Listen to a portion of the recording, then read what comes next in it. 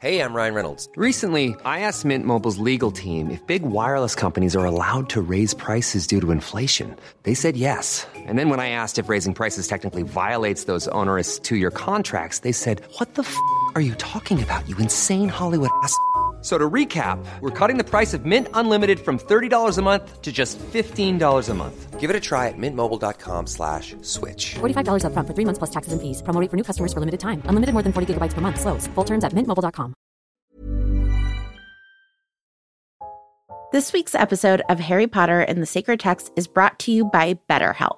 BetterHelp is a mental health platform that provides direct online counseling and therapy services via web or phone text communication. You don't even need to use flu powder in order to access a therapist through BetterHelp. I think we can all tell in Book 5 that if you keep your feelings bottled up, it can start to affect you negatively. Therapy is a safe space to get things off of your chest if you don't have access to Dumbledore's office. I know in my life, therapy has helped me identify patterns to help me interrupt ones that I don't feel like are healthy and find better ways to cope. If you're thinking about starting therapy, give BetterHelp a try. It's entirely online. It's designed to be convenient, flexible, and suited to your schedule. Get it off your chest with BetterHelp. Visit BetterHelp.com/sacredtext today to get 10% off your first month. That's BetterHelp, HELP.com/sacredtext. This week's episode of Harry Potter and the Sacred Text is brought to you by MeUndies. I have lots of kinds of underwear in my drawer, but I have to tell you that my favorite kind of underwear is MeUndies. I love them so much, and Colette, my wife, is so jealous of them that when Mother's Day came up this year and she wanted a variety of different gifts for Mother's Day, one of the things she wanted was some MeUndies underwear and also their lounge pants. I have a pair of MeUndies lounge pants, and Colette deserves a super soft, super comfortable pair of MeUndies lounge pants. There are styles for everyone, from all black classics to fun, expressive prints, and they come in sizes extra small to 4XL, guaranteeing a flattering cut for every body. And like I said already, they have unmatched comfort. Their signature fabric is as soft as a warm hug from your favorite sweater. It's also breathable, stretchy, and oh so comfy, making it ideal for all-day wear. MeUndies are also responsibly sourced. They use sustainably sourced materials and work with partners that care for their workers. Get 20% off your first order plus free shipping at MeUndies.com/HPST. That's MeUndies.com/HPST for 20% off plus free shipping. MeUndies. Comfort from the outside in. Chapter 31, OWLS. Ron's euphoria at helping Gryffindor scrape the Quidditch Cup was such that he could not settle to anything next day. All he wanted to do was talk over the match, and Harry and Hermione found it. I'm Vanessa Zoltan. And I'm Casper ter Kuile. And this is Harry Potter and the Sacred Text. Hi, everybody. A couple of announcements before we get started today. One is that we have been announcing the wrong date for my London Live event. You guys should all go to the Quaker House on June 8th. It'll be great. Yeah, I'll just be in rural England. I won't be there. But on June 18th, I'll super be there. So if you bought your ticket on Eventbrite because you thought it was on June 8th, just email us at harrypottersacredtext@gmail.com. The Eventbrite is correct. So if that's how you do your calendar, you're doing great. I'm so sorry. Of course, we'll reimburse you if you've bought tickets, but you can't make it on the 18th. But hopefully you can, because the 18th is a fun date in London. It's high. Oh, that's right. Yeah. Vanessa, we're hitting the road again soon. We're going to Holyoke, Massachusetts on May 8th to visit our friend Marissa. Come join us for a full live show if you live in the Western Mass area or elsewhere in New England. Make it a drive. We'd love to see you. And then Ariana and I will be in Cambridge, Massachusetts on May 14th, where we are going to be doing a Women of Harry Potter and the Sacred Text hometown live show. And I'll also be in Paris on June 22nd at a very small event, only 50 tickets available, but there will be snacks. June 22nd, meet my mom, hang out with me in Paris. That'll be so much fun. My mom is adorable. Vanessa, my story this week is on the theme of celebration. And I immediately thought back to the childhood ritual that we had at home of birthdays. Now, in my family, birthdays are like a thing, but only from like waking up until 9 a.m. After that, it's kind of less exciting. But here you go. You wake up oh my God, it's your birthday. The first thing you do is you look under your pillow because there's a birthday present under your pillow, which in Dutch is called het bedcadeautje, literally the bed present. And usually it's like some stickers or, like just something very nice and very small. So you start off with a present, so you know it's going to be a good day. Then you open your eyes, maybe you've opened your eyes before, and you look around and there's a big Dutch flag hanging next to your bed. We don't know why, but it's hanging there. Then everyone else is like getting ready and you can hear things going on downstairs, but you're not allowed to leave your room until dad comes upstairs, and then you have to climb onto your dad's back and then he carries you down the stairs. This is great when you're 8, but when you're 17 and you still insist that your dad carries you down, he becomes less of a fan. And then as you walk in... You don't walk in, your dad walks you in. That is correct. As you're walked in, your chair is decorated and everyone is singing. So when I think about celebration, I think about the ways in which, like, we ritualize celebration, that we do things year on year, and that's what makes the celebration meaningful. Because, I mean, ultimately, it's just a random day, right? But we've turned it into something special of your birthday. And what makes it special is doing those traditions and hanging those flags and decorating the chairs. So I'm interested to see how the characters kind of create rituals at all around celebration in this chapter. Well, I am very excited about talking about rituals, but I also think that there are spontaneous celebrations that are non-ritual based, which I'm also excited to talk to you about. And I like to spontaneously celebrate when I beat you in the 30-second recap. You have 30 seconds on the clock, starting now. So it's time to take the OWLs. It's all very stressful. In one of the OWLs, Harry falls asleep and has a dream and sees Sirius being tortured. That happens at the end, though, so I'm going to go back. Hermione is super stressed about all of the OWLs. Ron is on cloud 9. They see Hagrid getting taken away, and McGonagall tries to defend Hagrid, and she gets stunned 3 times. And this is all during an astronomy exam. And the teacher is like, you have 5 minutes left, which is again, not great pedagogy. What I love most is that you didn't bury the lead. No. You're a good journalist. If it bleeds, it leads. If it bleeds, it leads. That is the rule for local news. That's brutal. Okay, Casper, let's see how you handle our news events for tonight. I'm going to kick it to you over in weather in 3, 2, 1. Go. Strong gust of umbrage coming through our high altitude systems today. Also, wetness from the tears we're crying as we see Hagrid have to leave. I mean, he is really pummeled. There's 6 people that come with umbrage in the dead of night to take him down, but he's strong and he resists all their spells. Yes, Harry then in the History of Magic, which is the last exam, has this vision where he's walking through the corridors and there on the ground is a figure and he looks up and it's Sirius Black. Vanessa, let's start right at the beginning of the chapter where we have this very sweet experience of celebration, which is Ron, right? He's still basking in the glory of winning the Quidditch Cup. And what really struck me is that for him, celebration is really about reliving his experience. So he keeps telling the stories and he doesn't want to leave Gryffindor Common Room because people keep going up to him and talking to him about it.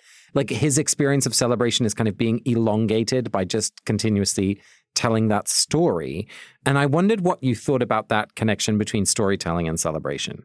I saw it a little bit differently, so I'm going to sidestep your question in order to try to get to an answer, which is I saw it as when you are celebrating something, everything else gets put on hold, right? So it's if we're celebrating your birthday and we are otherwise in a time of sadness, but we're do you know what? We're going to put sadness on hold to celebrate Casper. The Grop news is put on hold. Studying for OWLs is put on hold.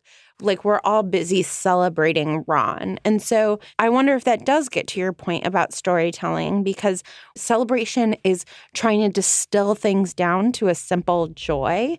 And therefore, it narrows the narrative. So the only story that is being told is of Ron's heroism and not of all of these other things that we know are happening. I mean, literally happening at the same time with Grop.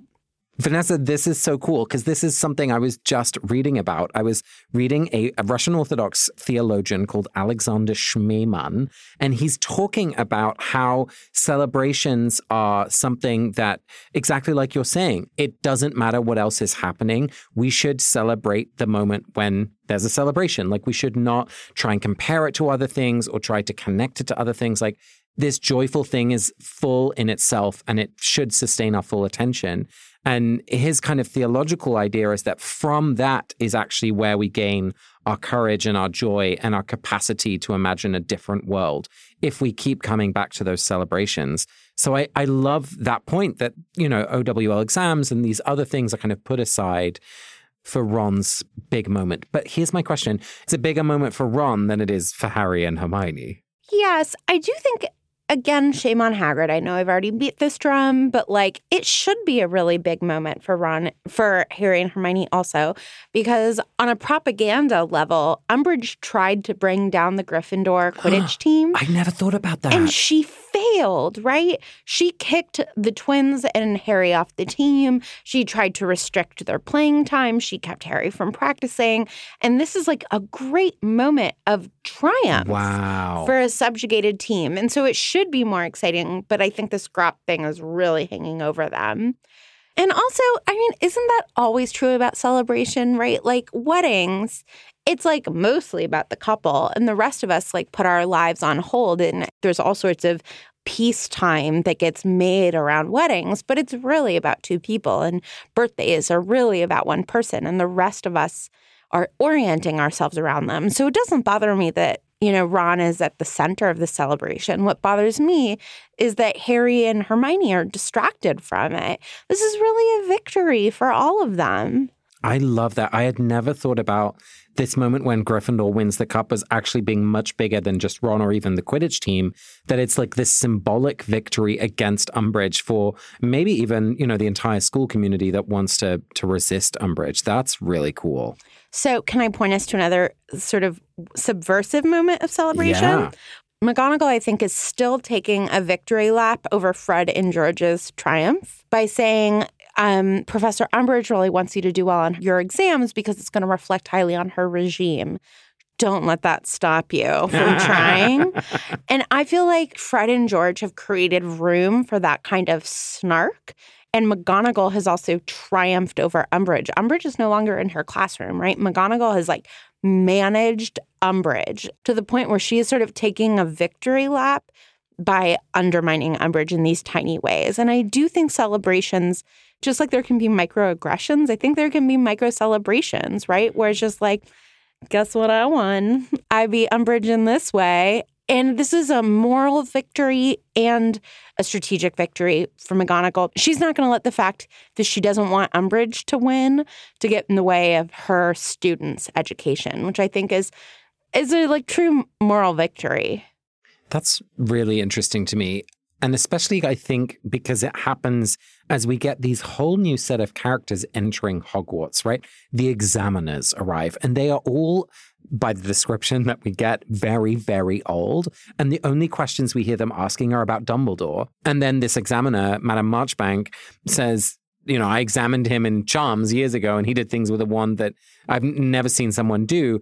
And I think the importance of these new characters into this system and how it relates to celebration is that it's bringing Hogwarts back into a normal rhythm, right? It's bringing it back into a set of rituals and habits and processes that it's been in for decades and many, many years, so that Umbridge's power is kind of diminished. Mm-hmm. And that's what I like about seasonal celebrations as well, right? Is even in the midst of war, we're still going to celebrate Christmas, right? My grandparents would tell stories about, you didn't have presents, or you didn't have, there's a lot of things that you suddenly don't have in those times of need, but still marking that moment gives a sense of normality and I think reduces the power of an imposing force like Umbridge, very importantly.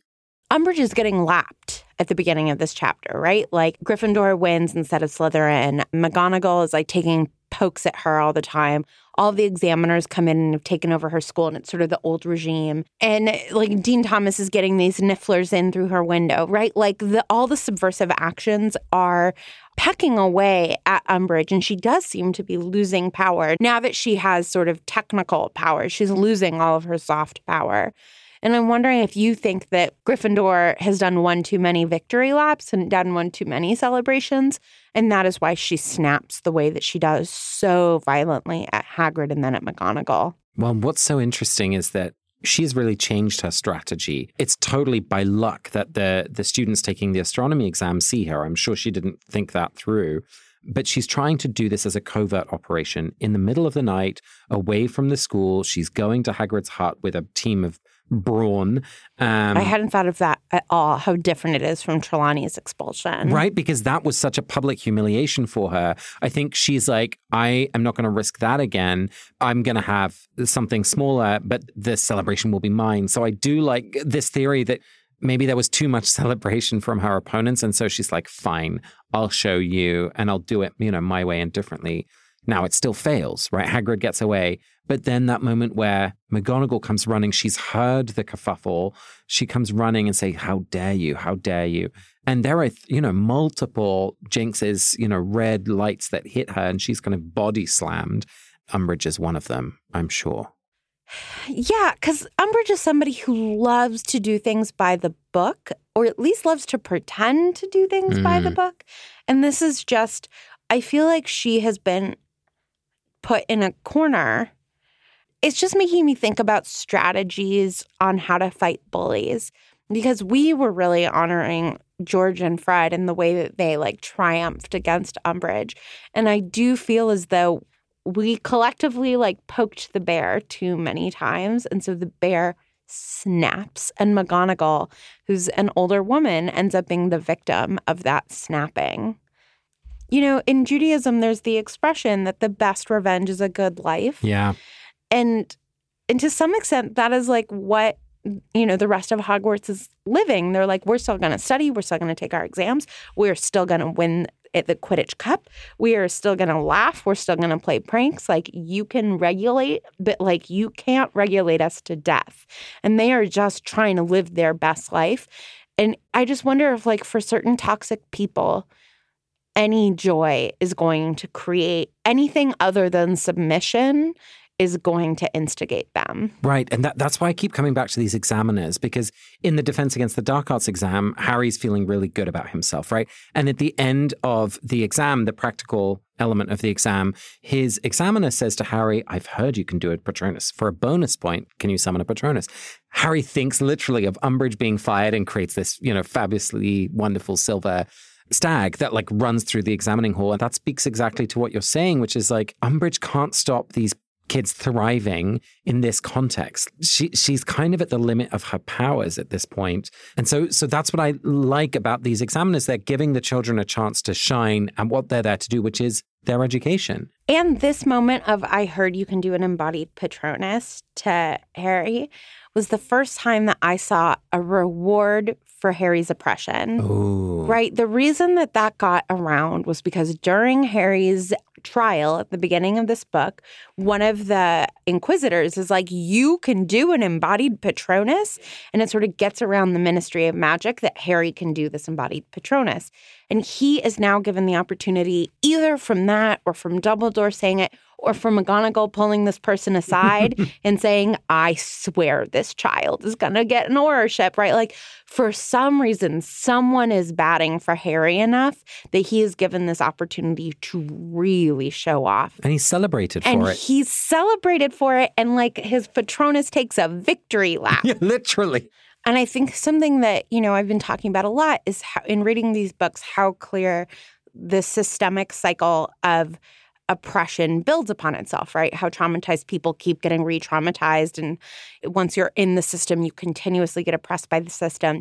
And this is the first time that we are seeing Harry get a little bit of a leg up because people are pissed off by how much he's getting bullied. And I just loved seeing him get celebrated for a real skill that he has, a talent that he worked on because he had it harder than everybody else, and a talent that he was given the opportunity to perfect because a teacher took an interest in him. I just love this moment of celebration of Harry being given the chance to show off. Well, and that also builds on his experience in the potions exam, right? We're seeing the potions exam where Neville and Harry, without Snape in the room, are suddenly able to do way better at the core content, right? Their potions are actually pretty decent. Yeah, I'm totally resonating that the context of all of these exams is shifting some of those systemic dynamics, which they've had to live between and within. And we're seeing new capacities as well as celebrating the ones that we already know they had. I love that. Yeah. Hey, it's Ryan Reynolds, and I'm here with Keith, co-star of my upcoming film, If, only in theaters May 17th. Do you want to tell people the big news? All right, I'll do it. Sign up now and you'll get unlimited for $15 a month and 6 months of Paramount Plus Essential Plan on us. mintmobile.com/switch. Upfront payment of $45 equivalent to $15 per month. Unlimited over 40 gigabytes per month. Face lower speeds. Videos at 480p. Active Mint customers by 531.24 get 6 months of Paramount Plus Essential Plan. Auto renews after 6 months. Offer ends May 31st, 2024. Separate Paramount Plus registration required. Terms and conditions apply if rated PG. This week's episode of Harry Potter and the Sacred Text is brought to you by Redfin. Let's say for some reason you can't get back to Grimmauld Place, so you need to find a new home. If you're like me, you would go to Redfin. Redfin updates their listings every 2 minutes and sends you personalized recommendations, so finding the home that's perfect for you has never been easier. If you see something you like, just book a tour straight from the app. And when you're ready to buy, an experienced local Redfin agent can guide you through the whole process. And if you're looking to sell, Redfin agents know how to get you the best price possible for your home. That's because they sell twice as many homes as other agents. With a listing fee as low as 1%, Redfin's fees are half of what others often charge, which means you'll have more money to put toward your next home. They even have a function where Trelawney will tell you whether or not she can see you in this house. Redfin. It's how Molly found the burrow. Download the Redfin app to get started.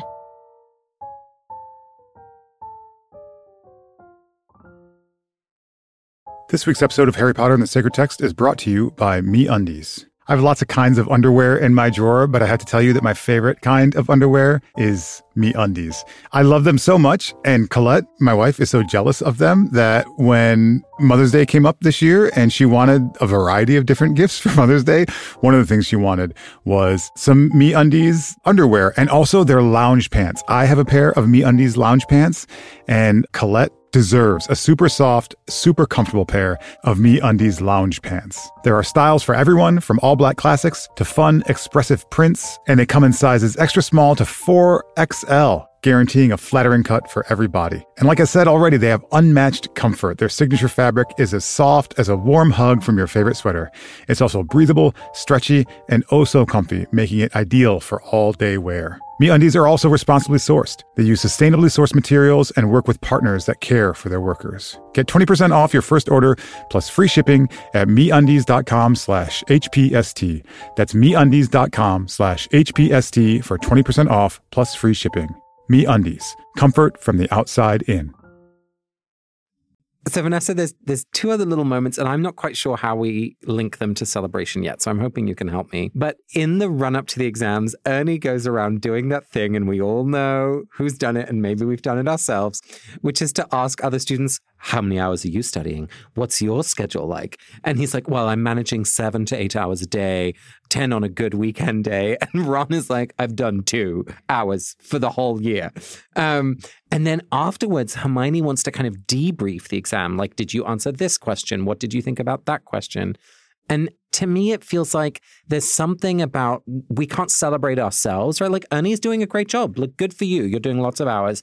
But like, we can't celebrate ourselves, whether it's for revision or whether it's for the actual exam, unless we're sharing it with someone else. Does that make sense? Yeah. I just got to say, I went to high school with all Ernies. And for us, the big comparison was who got the least sleep the night before. Oh, that's so unhelpful. I hated it.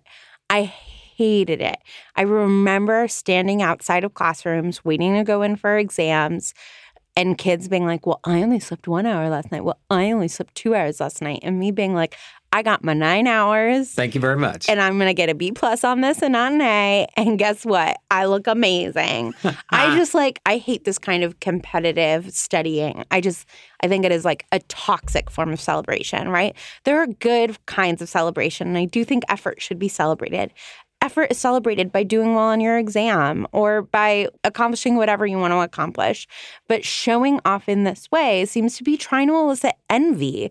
It's not trying to actually celebrate, right? There are housewarming parties that are about like, come and warm my house, and there are housewarming parties that are about showing off your new house. Come and see my house. Yeah. Oh, that's so true. I am just not interested in the come and see type of celebration. It's not celebratory. I mean, that's the thing. You can feel if something is a come and see my house or like, hey, let's celebrate me living here. Like, you can just feel it. You can't even say that it's about, oh, has someone got this kind of drinks and nibbles and decorations? Like, it's in their inner state of being, right? Like just the way they greet you, the way people are talking to each other. Are people kind of like looking around, like wanting to be seen? Or are they just glad to be together? So Ernie seems to be up to something different than Hermione. For both of them, I do think it's like anxiety processing. I don't think that Hermione is actually trying to compare. Because she knows she's better. I mean, she does. She really does. I think that Ernie is trying to assess how well he is doing on studying compared to other people. Whereas Hermione, I think, is actually just trying to process, how did I do? Yeah. So one seems like a self-soothing mechanism, and the other, Ernie's, it feels like a superiority mechanism. Yeah. Well, and I mean, that's maybe the shadow underbelly of celebration, which is like, in it could be a message of like, I'm better than you. Like, my birthday present was bigger than yours. You know, all of that kind of, my car in the garage is nicer than yours. I found love and you haven't, right? Exactly. Like, is the celebration one that is genuine and it's real, or is this celebration something you're trying to show off about and you're trying to make other people know that you're celebrating, which ultimately only points to the kind of hollowness of that celebration. Can you help me unpack this, Vanessa? Because I'm trying to think about like how do you know when it's genuine and real, that there's a soul to it? How do we know when a celebration is like that? Well, so I will say, like, I don't think we know, right? I don't think that there's like a rubric of things that you can check off. But I do think that genuine celebrations are about human connection and not about the things, right? And I have an aunt who I love very, very much. She's my mom's first cousin, and we go to a lot of Orthodox weddings in my family. And there's like a way to do an Orthodox wedding in Los Angeles if you're of a certain income, right? And my aunt has been to so many of these weddings and bar mitzvahs. She can comment on like, oh, they use this linen and not that linen. And she is just like gossiping the entire event on a level that like I cannot comprehend. She's like, no, they didn't splurge for the linens that touch the floor. Only half tablecloths. I'm like, well, how does it even occur to you to notice those things? But she's more fun to do that at the weddings where she's also happy for the people, right? And like, I just think that you can be as like grouchy and ungenerous as my aunt, who I love and is super fun and mean, and still like really be there for the celebration. So she's like still sitting there noticing those things and like being obnoxious and being like, I can't believe they didn't splurge on the good sushi. You know what I mean? Like, I feel like I do. I love that you said that the celebration, is it about connection? And the same aunt, there's actually a really easy marker with her. Like she's older at this point and she has like joint problems. And it's whether or not she like gets up and does the hora, right? And like how long she stays up. And like that's how you can tell if she's into it as a celebration or if she's there for the event, right? Right, to show up, to demonstrate, I'm here, and then I'm gone, thank you very much. Right, but there are certain, like, people's young love who, like, moves her so much that, like, she will get on her feet and dance in a way that other people, she's like, I'm here, I'm supportive, I wrote a check, it's in the box. I mean, Vanessa, what I love about your aunt, like, and whether she's dancing or not, like, those are the signs, right? Those are the indicators of that feeling. And for all of us, those signs may be different, right? Is it that we actually stay later than we planned? Is it that we completely forget about our work and we're just present with what's happening? Like, I think we all have those little internal markers that help us know afterwards, hey, that really felt real, you know, or I was kind of going through the motions and I'm glad I went, but whatever. And I also don't think it's always a mark of the celebration, right? Sometimes you go to a party even though you're depressed and like you want to show up because you love your friend and like that matters. But I think that's exactly right, Vanessa. Like even in the midst of a depression, to be able to say to someone, I don't really want to come, but I want to show you that I'm here, you know, like if you're able to be that kind of honest and real, like then you know that the celebration is real too. I really think it's about the depth and the intimacy of the connection. That's where you can tell when a celebration counts.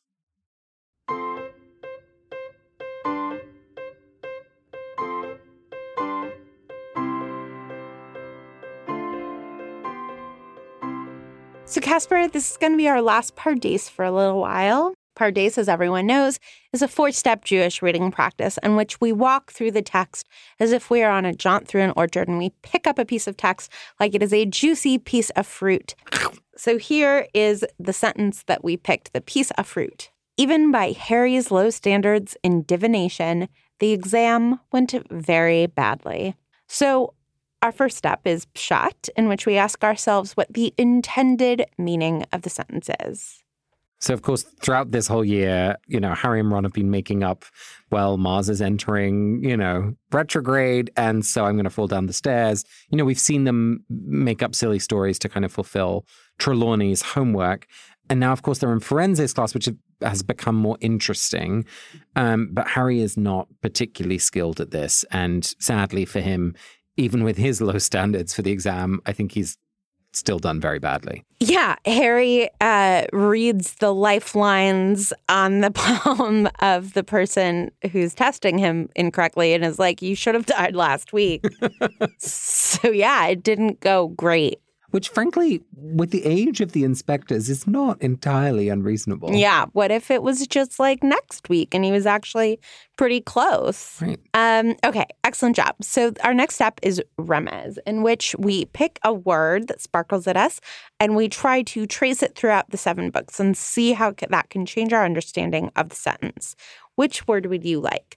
Even by Harry's low standards in divination, the exam went very badly. I'm kind of intrigued by standards. Ooh, okay. Where else do we see standards in the 7 books? Well, the thing I think of immediately is Percy's cauldron, like the standards of the thickness of the bottom of the cauldrons that we learn about, I think, in book 4. Yeah. Where else do we see standards? When we hear about Gringotts, the tremendous security standards that are at play in Gringotts. There's all sorts of negotiations that happen in the Triwizard tournament between the 3 schools about the process of who's allowed to compete and what age and all of that. And so we think about the age line which the twins try and cross and they grow the beards. So I'm thinking of that. What else? There again needs to be standards for getting into the Order of the Phoenix. You have to be 17. I mean, I'm also suddenly thinking about the different textbooks that the student used, right? The Standard Book of Spells is one that we hear about a lot. Mm-hmm. And there are definitely references, I think, just even that word standard shows up in news travels fast around Hogwarts, even by Hogwarts' standards.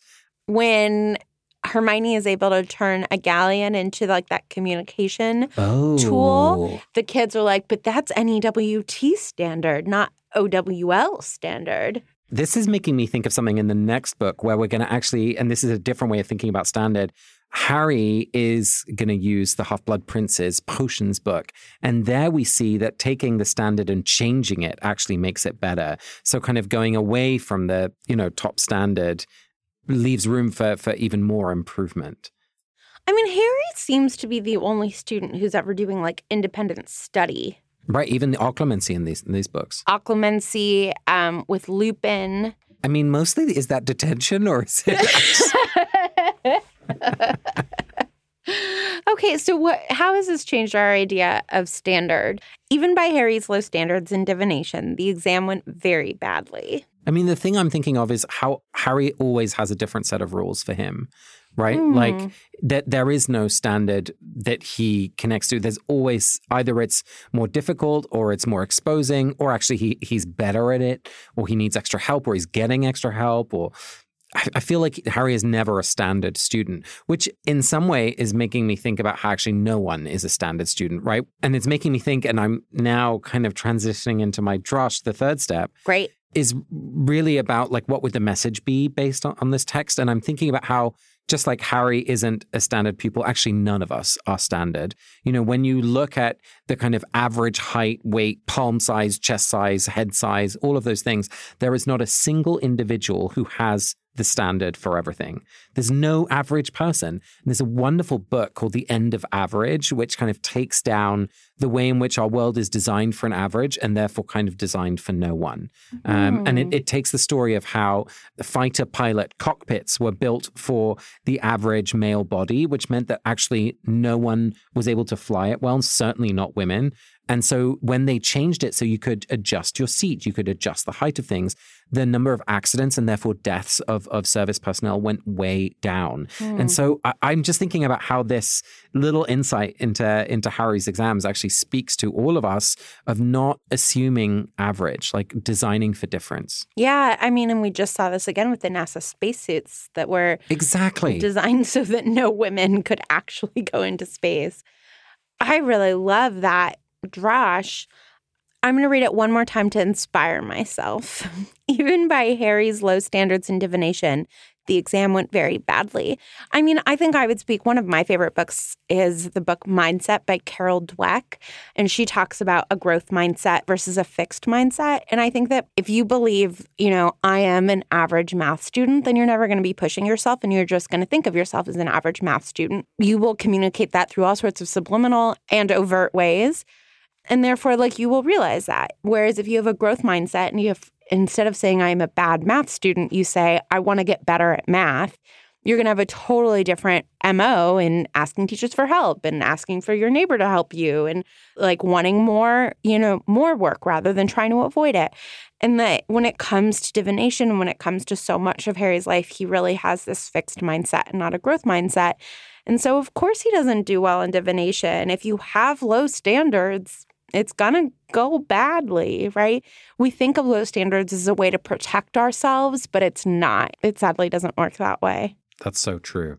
Okay, so last step. We are going to ask ourselves what sode emerges to us. Even by Harry's low standards in divination, the exam went very badly. Oh, my sode is not a happy one. That's okay. Not all secrets are happy. I'm just thinking that it can always get worse. Yeah. I looked back at an old book that was talking about ridiculous characters from the 80s, and it said this guy was just like Donald Trump. And I was like, you have no idea. You have no idea. This man is now president of the United States. And I might think we've scraped the barrel, whether it's in our politics or whether it's in other areas of life. And I think my sode is no, it can always get worse. Yeah, I completely agree with that sode. The sode that emerged to me was the funny way that language works here, right? The exam went very badly. The exam didn't do anything. The exam is an inanimate object, right? It's like a pre-written thing. And how destructive some of these language choices can be, right? These colloquialisms. Instead of if Harry had the language to say, even by Harry's low standards, he was surprised by how underprepared he was for a conversation about divination, right? I think that we create these narratives for ourselves that are really unhealthy and they're just baked into our idioms. Well, it's easier to blame the exam than to blame yourself. Well, but it's not Harry's fault, right? He's had a switch teacher in the middle of the year. Nobody's ever been teaching toward a standard. This is not his fault. It is rarely students' faults that they aren't learning and excelling. It's the adults' faults. And I'm not saying he should be woe is me, but say he saw how desperate things got when Hermione wasn't there to help subsidize the poor teaching quality at Hogwarts. I just think that this is a call to be more specific with our language because the exam didn't go badly. He got poorly taught. This week's episode of Harry Potter and the Sacred Text is brought to you by Redfin. Let's say for some reason you can't get back to Grimmauld Place, so you need to find a new home. If you're like me, you would go to Redfin. Redfin updates their listings every 2 minutes and sends you personalized recommendations, so finding the home that's perfect for you has never been easier. If you see something you like, just book a tour straight from the app. And when you're ready to buy, an experienced local Redfin agent can guide you through the whole process. And if you're looking to sell, Redfin agents know how to get you the best price possible for your home. That's because they sell twice as many homes as other agents. With a listing fee as low as 1%, Redfin's fees are half of what others often charge, which means you'll have more money to put toward your next home. They even have a function where Trelawney will tell you whether or not she can see you in this house. Redfin. It's how Molly found the burrow. Download the Redfin app to get started.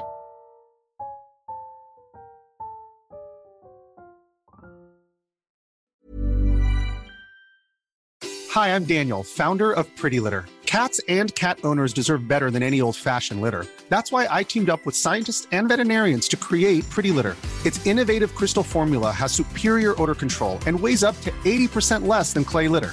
Pretty Litter even monitors health by changing colors to help detect early signs of potential illness. It's the world's smartest kitty litter. Go to prettylitter.com and use code ACAST for 20% off your first order and a free cat toy. Terms and conditions apply. See site for details. Hey, it's Paige DeSorbo from Giggly Squad. High quality fashion without the price tag. Say hello to Quince. I'm snagging high-end essentials like cozy cashmere sweaters, sleek leather jackets, fine jewelry, and so much more. With Quince being 50 to 80% less than similar brands. And they partner with factories that prioritize safe, ethical, and responsible manufacturing. I love that. Luxury quality within reach. Go to quince.com/style to get free shipping and 365-day returns on your next order. Quince.com/style. It's now time for a voicemail, and this week's voicemail is from Eric. Dear Casper and Vanessa, my name is Eric and I'm from Ontario. I just discovered your podcast about 6 months ago and loved it, so to get caught up, I've been listening to a lot of episodes out of order, and by sheer coincidence, I listened to your episode on A Peck of Owls from Book 5 immediately after listening to your episode on The Death Day Party from Book 2. The reason I bring this up is because those are the chapters where we learn that Mrs. Figs and Filch, respectively, are squibs. And I was struck by some of the similarities and differences between the two squibs. Like, for example, they both keep the fact that they are a squib a secret, but for really different reasons. Filch because he wants to present himself as an intimidating wizard and preserve his authority over the students, and Mrs. Fig because she wants to present herself as just a normal old lady and maintain her relationship with the Dursleys. And also they're both serving Dumbledore, but for two different tasks. Filch's tasks are basically trivial, like keeping trash out of the halls and enforcing students' curfews, but the way he goes about these tasks makes them seem like much more important than they actually are. And Mrs. Fig's task is really important in the fight against Voldemort, but she performs it in a way that's actively demeaning to herself.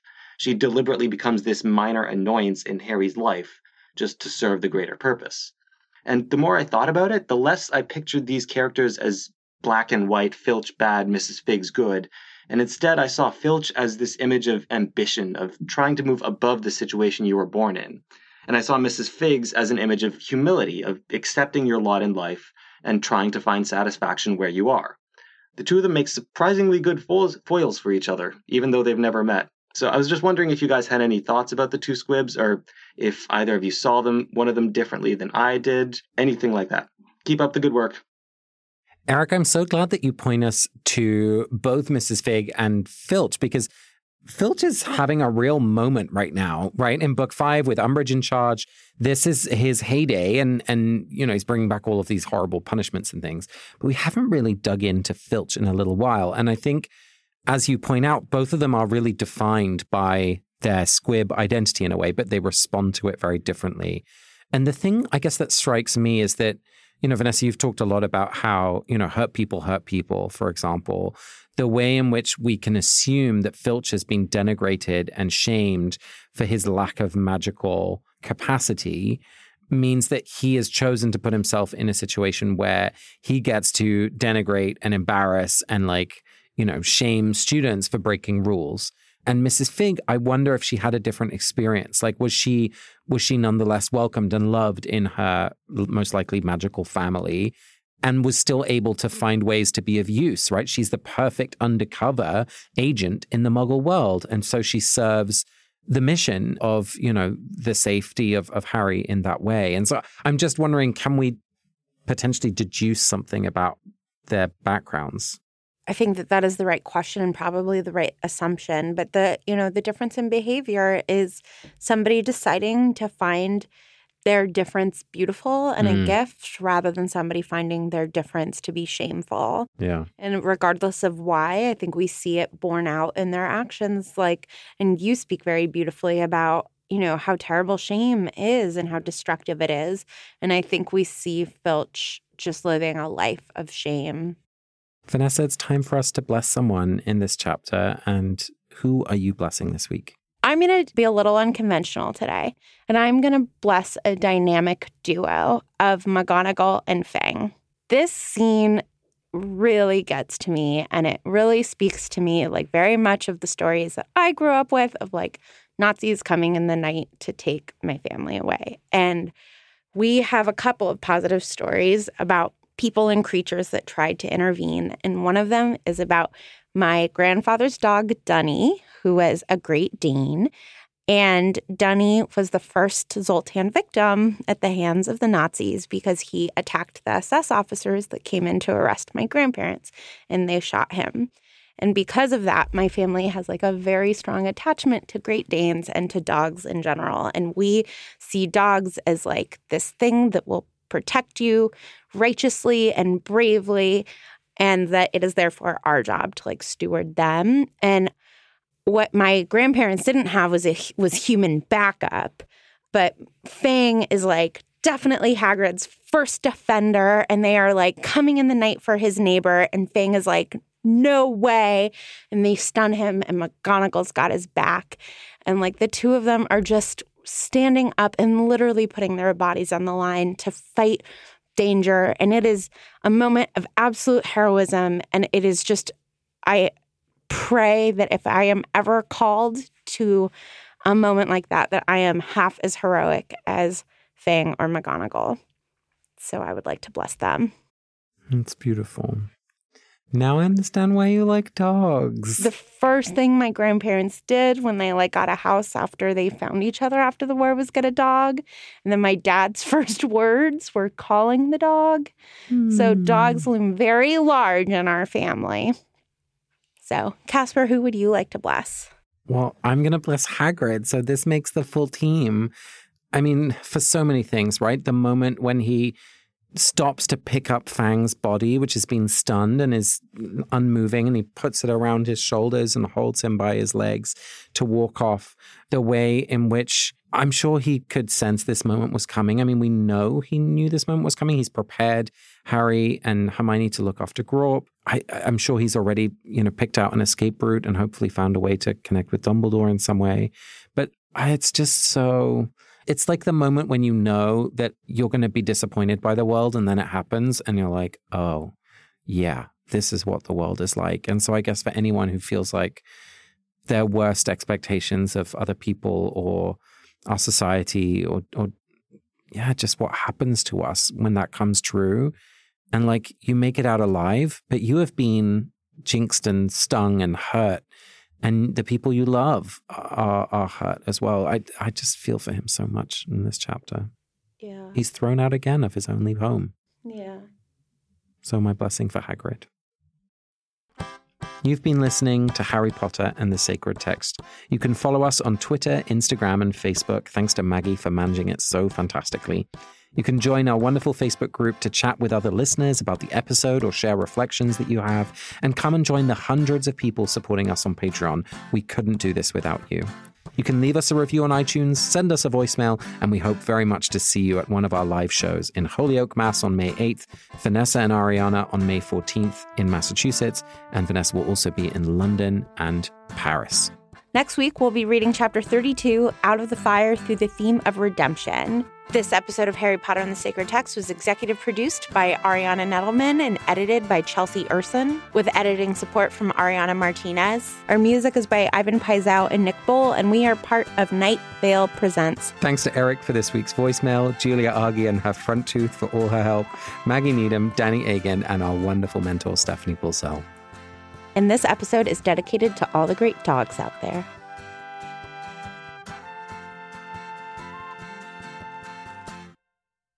Do you know whenever I had to write an essay for French, I would always situate it at a restaurant called Chez Christophe.